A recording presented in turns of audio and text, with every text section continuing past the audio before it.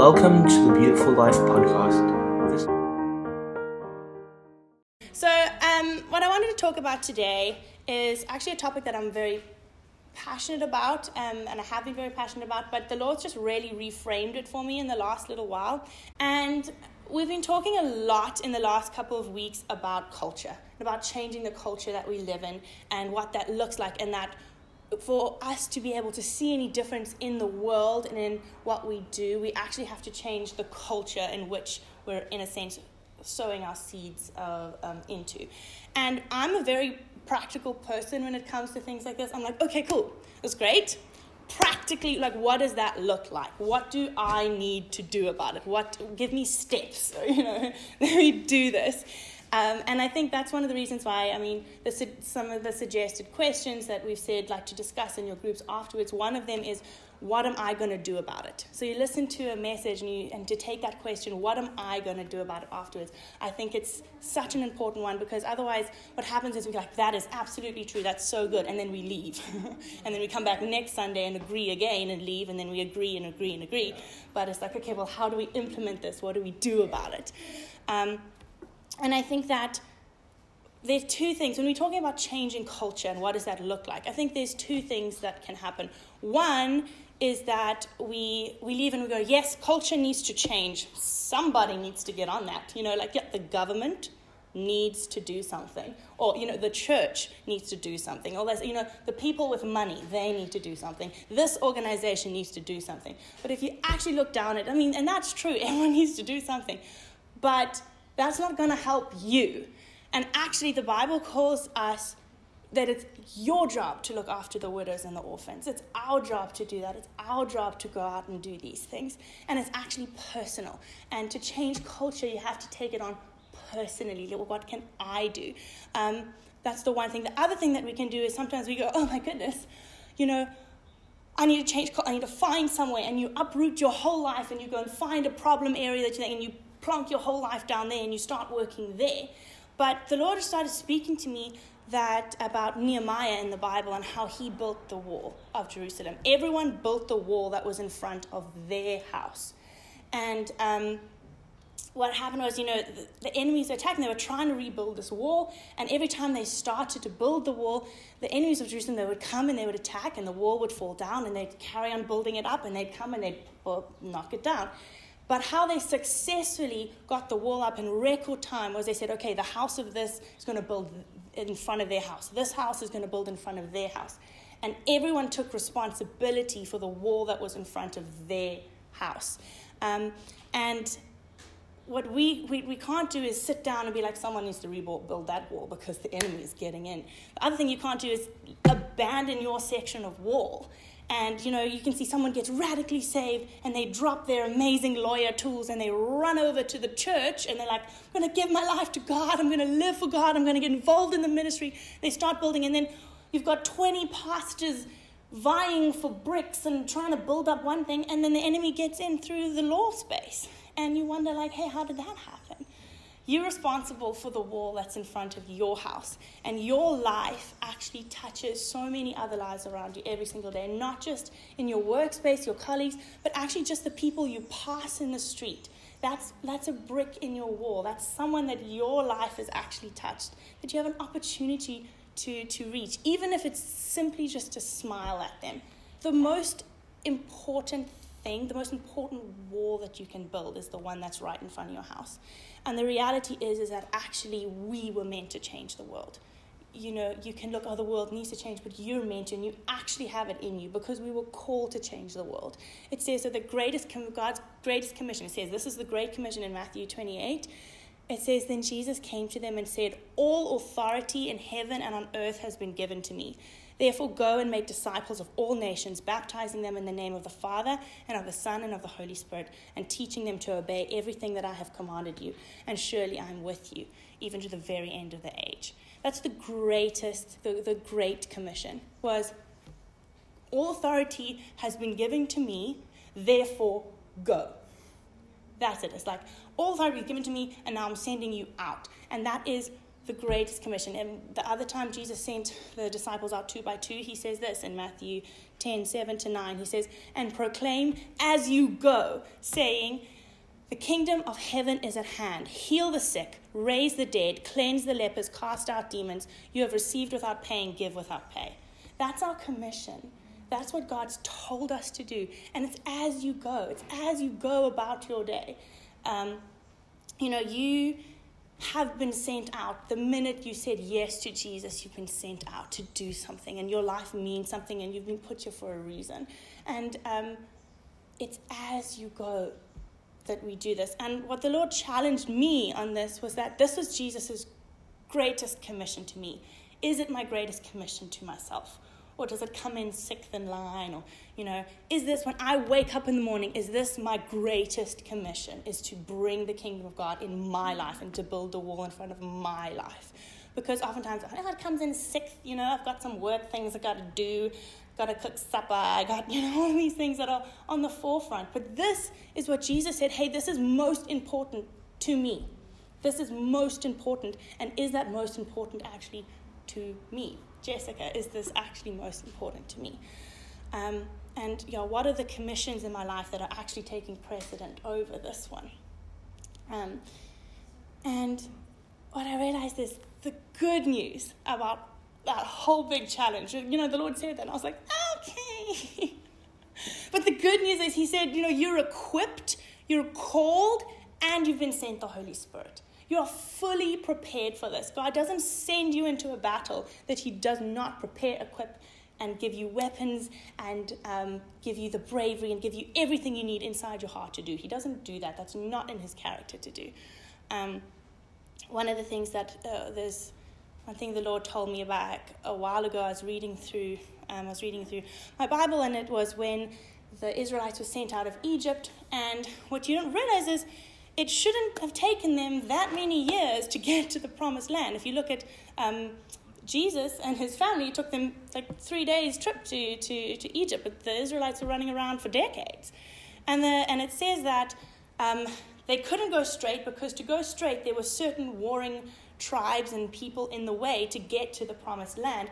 And the Israelites, because they were coming out of slavery, they didn't have what was in them to overcome those giants. And the Lord took them around in the desert, because then they became the kind of people that then overcame those giants, overcame those people, and he brought them to a battle that they could win.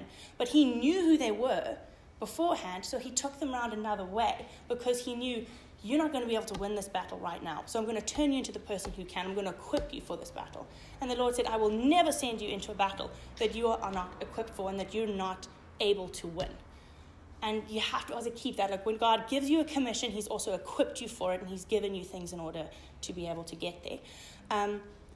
My favorite place, if I ever feel like, maybe I need a little bit of equipping, my favorite place to go to is Ephesians. And I mean, just I think it's verse 3. It's straight out of the gate. It says, "Blessed be God and the Father of our Lord Jesus Christ, who has blessed us in Christ with every spiritual blessing in the heavenly places." Not some, not a couple, not what you need, every spiritual blessing. I remember reading that and being like, hectic. That's great. I feel good about that. Because what could you do if you really understood that you've been blessed with every spiritual blessing? You're so equipped. It goes on in verse 7 to say, "In him we have redemption through his blood and the forgiveness of our trespasses, according to the richness of his grace, which he has lavished upon us in all wisdom and insight." What struck me about that was he gave us these gifts by his grace, not by who we are and all of this stuff, but he also gave it in all insight.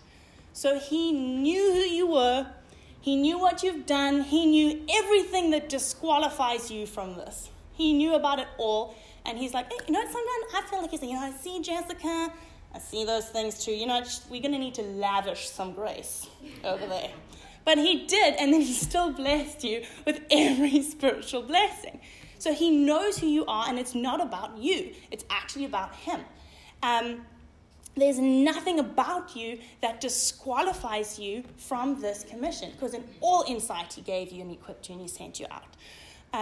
He knows who you are. He knows what you've done. He knows everything about you, and he's still blessed you with every spiritual blessing, and he's still called you and he's still sent you out. it goes on to say, making known to us the mystery of his will, according to his purpose, which he set forth in Christ, as a plan for the fullness of time to unite all things in him, things in heaven and things on earth. That's our culture. That's his design for it. And he said, this is for you. This is your commission. So he's blessed you. He's called you. He knows where you're at. And he's revealed his plan for the world with you. I'm actually going to read a little bit further on in that passage because it's really powerful. It says that the God, our Lord Jesus Christ, the Father of glory, may give you the spirit of wisdom and of revelation in the knowledge of him, having the eyes of your hearts enlightened, that you may know what is the hope to which he has called you, what are the riches of his glorious inheritance in the saints, and what is the immeasurable greatness of his power towards us who believe, according to the working of his great might that he worked in Christ, when he raised him from the dead and seated him on his right hand in heavenly places, far above all rule, authority, power, and dominion, and every other name that is named, not only in this age, but in the one to come. And he put all things under his feet and gave him as head over all things to the church, which is his body, the fullness of him who fills all in all. Does that not give you courage? Like, this is our God. This is our God, and he says that he's given us an inheritance. He says that our eyes are the eyes of our hearts are enlightened, that you may know what is the hope to which he called you. Then he says, all power, all dominion, all of these things are under my feet, and you're with me, and those are under you because you're with me. And if that doesn't give you courage to be able to actually go out and build your wall, I don't know what else could. This week I was reading in Corinthians. 1 Corinthians 7:17 says, only let each person lead the life that the Lord has assigned to him and to which God has called him. There's a life that's been assigned to you, and you've been called to this life. But it goes on to say, which is very interesting to me, each one should remain in the condition in which he was called. So brothers, in whatever condition we were called, there let him remain with God. You don't have to add or subtract anything to start. Like, trust me, Jesus will start adding and subtracting, and you won't remain where you are when you start journeying with the Lord. But you don't have to be something or add something or do anything to your life to enable you to start doing that. You don't have to disqualify yourself. It's that thing that we have to fix something first. Like, okay, Lord, I need to fix this first, and then I will follow you, and then I'm going to do that. Or, in a sense, you have to skill up first. You have to first, before I can pray for someone, I just need to do another couple things. I got to just do that. Because, again, it's not about you. It's actually about him. All he needs from you is your yes. He just needs you in the condition that you are. You don't need to add or subtract anything. You can go and do that. Because when you say, okay, well, first, Lord, let me go and do this. Let me fix this. Or first, let me skill up in that. You're saying, Jesus, you're not enough. I need to help you out. I need to be something for you to use me. It's like what Tendai was preaching on last week. It's Jesus light. Like, okay, Jesus, you're not quite enough. But he is enough. And it's his transforming power. So you don't have to transform your life. Because the reality is you actually can't. The reality is you'll never really be good enough. But that's the beauty of his grace, which is lavished upon us, is that actually he's enough and he's transforming us. When Peter stepped out of the boat, and Peter stepped out of the boat not on calm seas. It was on a storm. Like, if there's anything that you'd be in the middle of the boat, underneath a seat, holding on for dear life, that would be it. But the Lord said, swing a leg over, you want to go for a walk. And Peter wasn't like, I haven't had any walking on water lessons. Peter wasn't on the shore a little while then, practicing in the shallows. He wasn't doing that. There was a storm. They scared they were going to die. Jesus said, get out of the boat, and Peter got out of the boat. So if you get into a situation and you're there, and you're like, this is a storm, I think I might die. I've never done that before. I didn't even know that was a thing. And the Lord says, get out of the boat. Are you going to get out of the boat? Because you'll find that if Jesus says, get out of the boat, that even in a storm you can walk on water. I was thinking of some of you know Michaela's story when she was in the Uber and the Lord told her, hey, pray for your Uber driver, or ask him if he knows me. And Michaela said, she said to the Lord, she said, I am not that girl. I'm not that girl yet. I'm just not that girl. But the Lord kept on, you know how the Lord is, and you're sitting there like, stop it, I'm not gonna, shush. And she said she did, and she asked him, and she prayed, and she prophesied over him, and he was blessed, and it came things. This is a long story short. If you want to read it, it's in the testimony book at the back. But she got out of the car, and she walked out, and she said to the Lord, I am that girl. I am that girl. And it's this, she was always that girl. It just takes stepping out of the boat and you realize, you are that girl. You are that guy. So we know we've been called. We know we've been equipped. We know that it's not about us. We know we're called to change the world in front of us. We know we're called to heal the sick, to raise the dead, to cleanse the lepers, to cast out demons. We know this. We know that this is our greatest commission. And we've also been called to live life bigger and more beautiful than sometimes what we even give ourselves leave to. Like to laugh bigger, to love bigger, to actually just see colors more, to expand those kind of rights. Life is good. It's meant to be beautiful.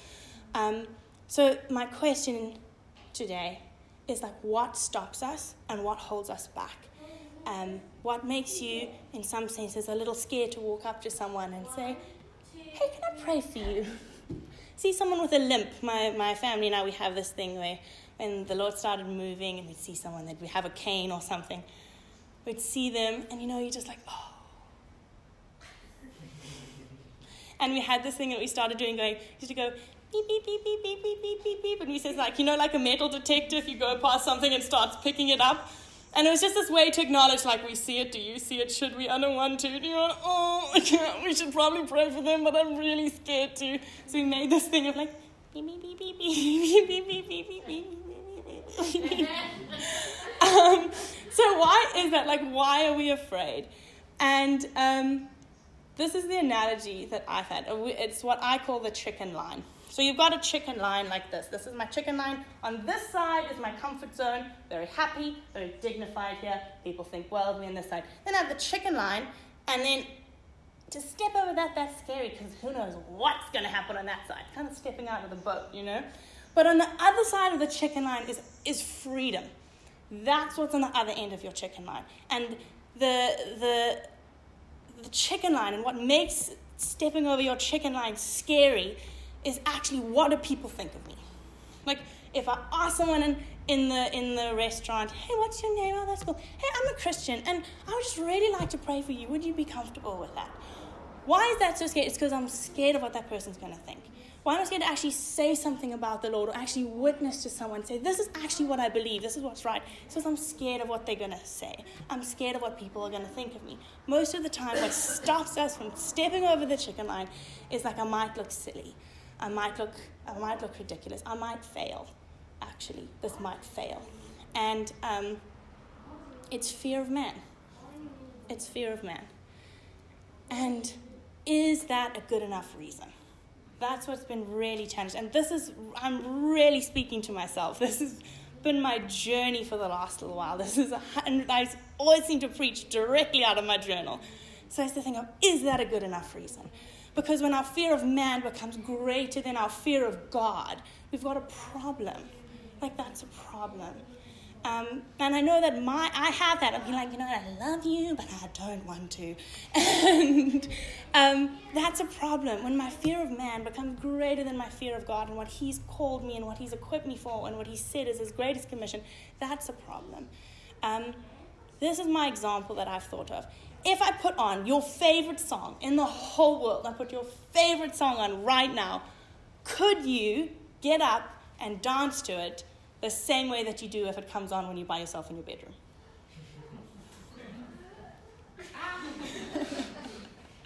Could you do it?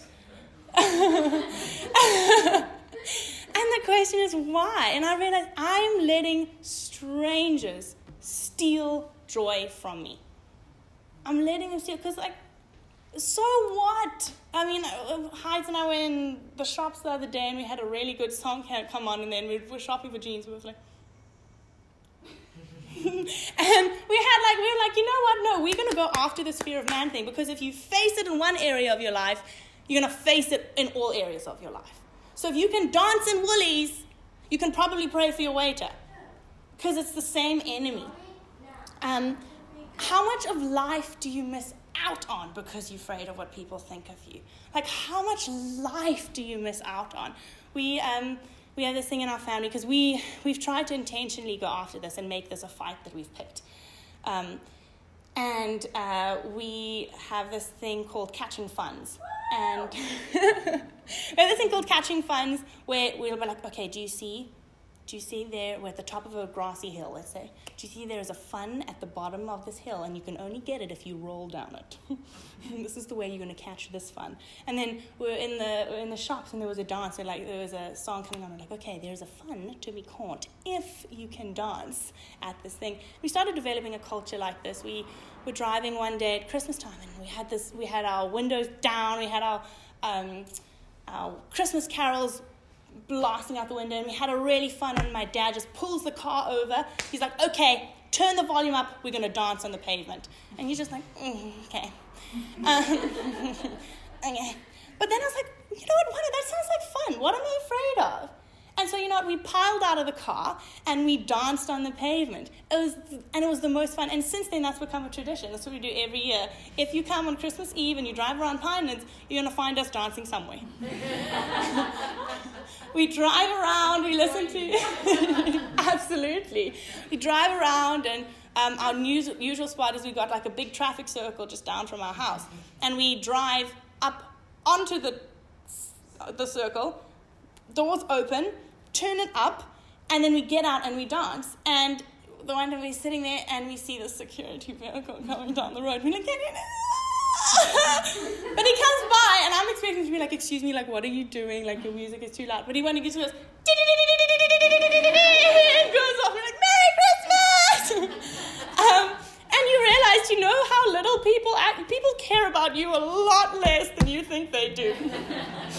If you saw someone on the side of the road with headphones on having a dance, are you going to be like, what a nutcase? Or are you going to be like, good for him? Like, I wish I could be that free. You know, we think of that to people, but we don't think they're thinking that of us. And the other thing is like doing things like that, singing in your car, smiling at a stranger, having a crazy little dance party by yourself somewhere, you know, singing in the kitchen.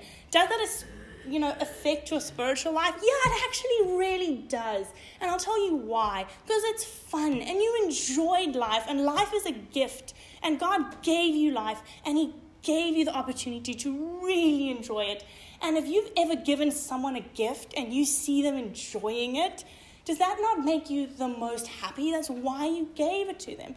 You know, if you give someone something and they're like, oh, this is lovely, I'm going to put it in my cupboard. I'm just going to leave it there. It's beautiful.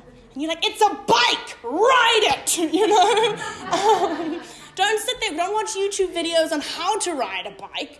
Don't, do all of these things. Get on the bike and ride it. That's what it's meant to be. So you know what? When you do sing really loud, when you have a really lovely coffee with a friend of yours, when you watch a sunset, when you listen to a song, these are all actually part of what God has given you to enjoy, and the limits that you put on your life are actually not limits there by God, they're limits that you've put there yourself.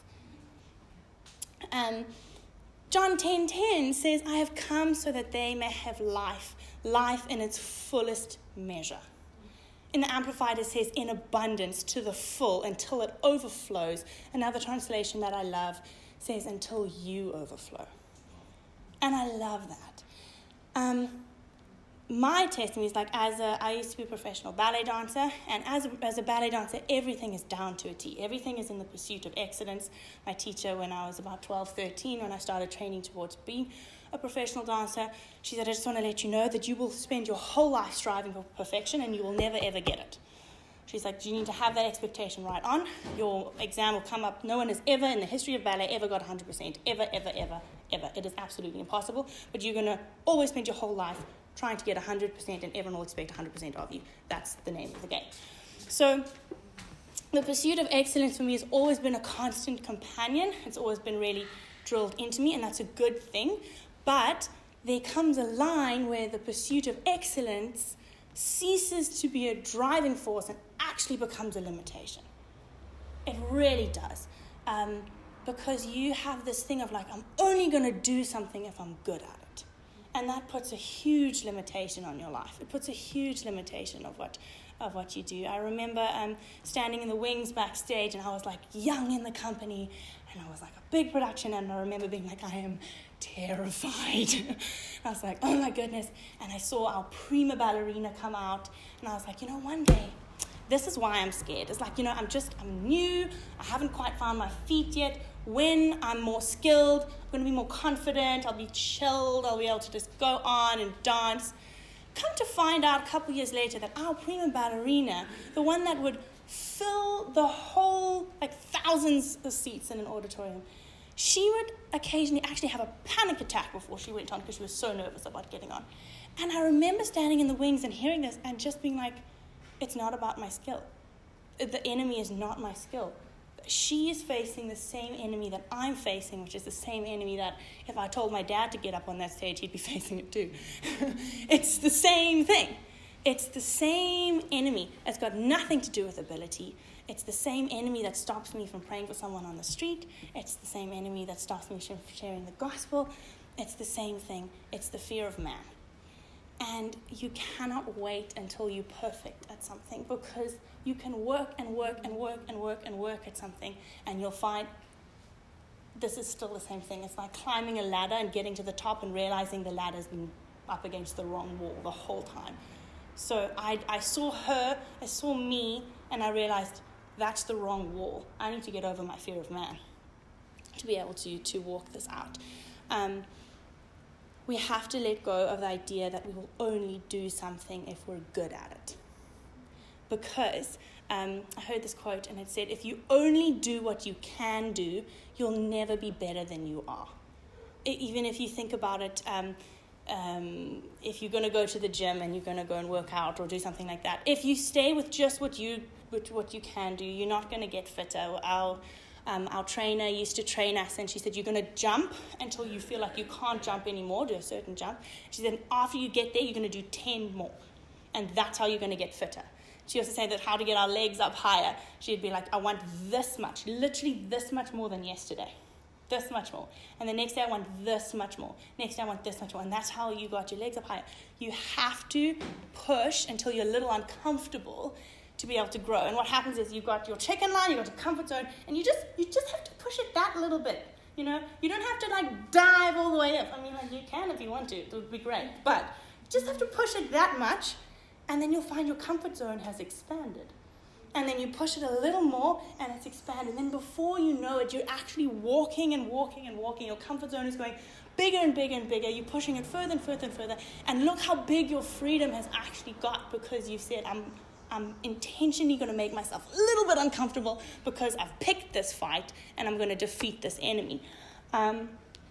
If we want more of God, we have to pursue. And if you look up pursue in the dictionary, it means to go after, run after, follow, give chase to, hunt, stalk, track, trail, trace, shadow. None of these words mean sit still. None of them mean sit down and do nothing. They all are intentional. They're moving forward. They're like, I see you, I want you, and I'm going to go after that. Robert F. Kennedy said, only those who dare to fail greatly can ever achieve greatly. Because if you fail, it's not fatal. You pick yourself up and you just go again. If you just take a moment right now to close your eyes and imagine, what would your life look like if you were 100 times more brave or braver and more free? What would your life look like? What would it look like? And are you not at your greatest when you are confident in yourself and unafraid of trying and failing? Are you not at your greatest when you're like, I can do this, and if I fail, it's okay. I can do it again. It's not gonna hurt me. If you fail, you're still a powerful person and you lose no worth, because your worth is not in your performance.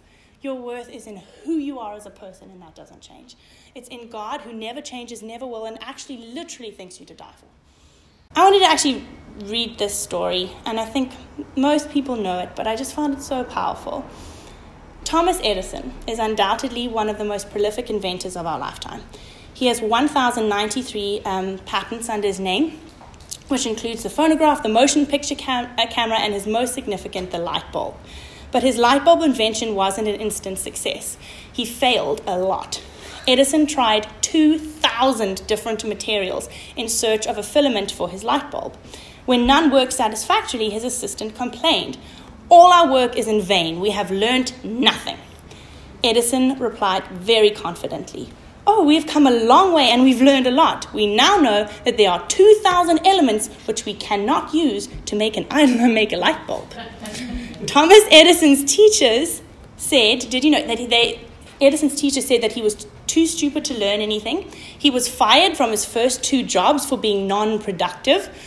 As an inventor, Edison made 1,000 unsuccessful attempts of inventing the light bulb. So we're going to add that to the 2,000 filaments, but 1,000 attempts of inventing the light bulb. When a reporter asked him, how did it feel to fail 1,000 times? Edison replied, "I didn't fail 1,000 times. The light bulb was an invention with 1,000 steps." So what if you could face your failures like this? What if you went up to someone, let's just go worst case scenario. "Hi, excuse me, I've got a word for you. I just feel like, does that make any sense to you?"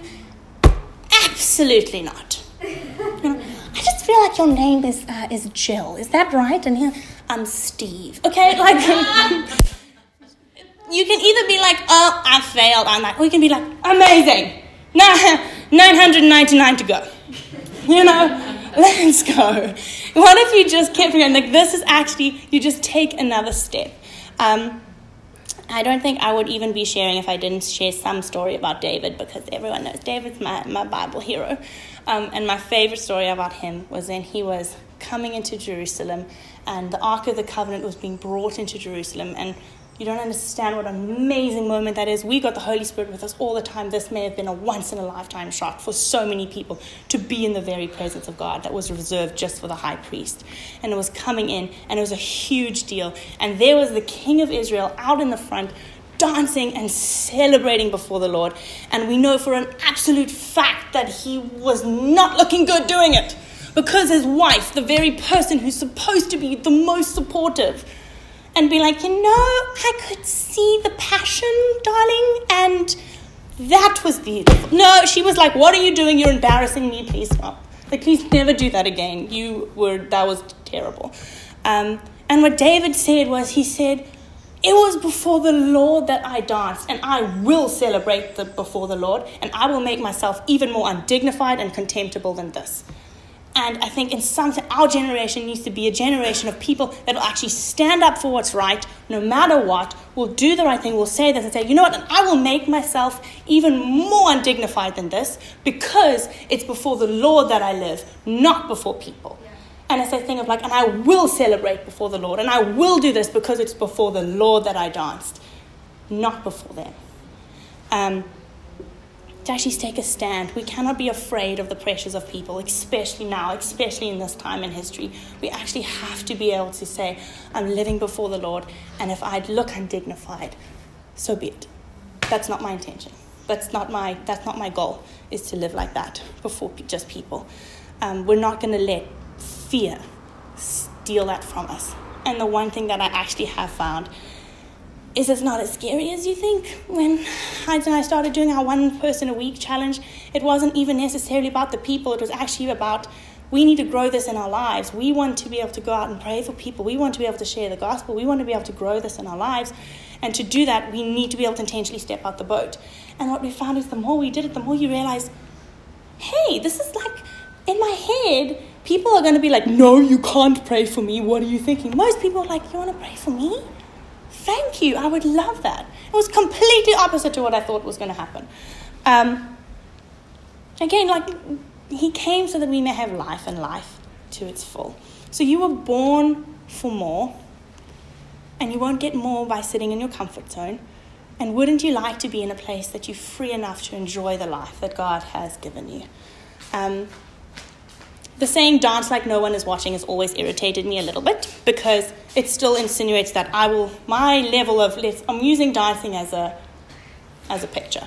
But it means that how I dance is still determined by who's watching and how they're doing and what's going on here. It's like, dance like no one's watching. Okay, so when no one's watching, I dance like this. But when people are watching, I dance like this. Or when people are watching, I live like this. But when people aren't watching, I live like this. It should be that when people are watching, I dance anyway, because how I live is not dependent on who's watching or what they think of me. It's on God. He defines me and He is Lord. So my challenge for you is to live bigger and to intentionally go after that fear of failure or fear of man. And to look for areas in your life, just stare down that enemy. Look for places in your life where you can do that. Like I said, I always preach out of my journal. I myself am a recovering people pleaser. I'm on the road. But the reality is, you are enough. God created you to be you. With all the measuring that you have, God wouldn't create something limited. You're only limited by the limits you put on yourself. You're equipped. You're called. You're fully known. And you're fully loved. And in Him, you are enough. You're enough to start. So let's not sit tight where we are. Let's be more. You were born for more. And if there's one thing that I would want to leave you with today, it would be this. He is our life giver, and He's given us life in abundance. And you have permission from the Lord. I was praying, I was like, Lord, what do you want to say? And He's like, I just feel like, there's permission for you to dance and to sing and to laugh loud and to smile really big and to, grab life and really live it in all the color that it was meant to be lived in. And to kind of be, what is the lives that my life is touching? Whether it be the person you pass on the street, whether it be the colleagues at your work, the coffee shop that you go to, the neighbor next door. Your life touches people, and that's the life you've been called to, and that's the wall that's in front of your house. And it's each and every one of us build that wall completely unafraid of people and completely in love with Jesus. That's how practically we're actually going to change culture, if we take the responsibility onto ourselves, not for the whole world. You don't have to build the whole wall. You just have to build that section that your life touches, the bit that the Lord has called you to. So I want us all to just take a moment with the Lord and ask Him, what is the wall in front of my house? Ask Him, maybe He'll bring some faces to your mind. Maybe He'll give you some situations or even hypothetical situations of what you can do and where He is. Just ask the Lord, what is the wall in front of my house? What do I need to build? Amen. We hope you have enjoyed this message. For more information, please visit nigelanddebbie.org.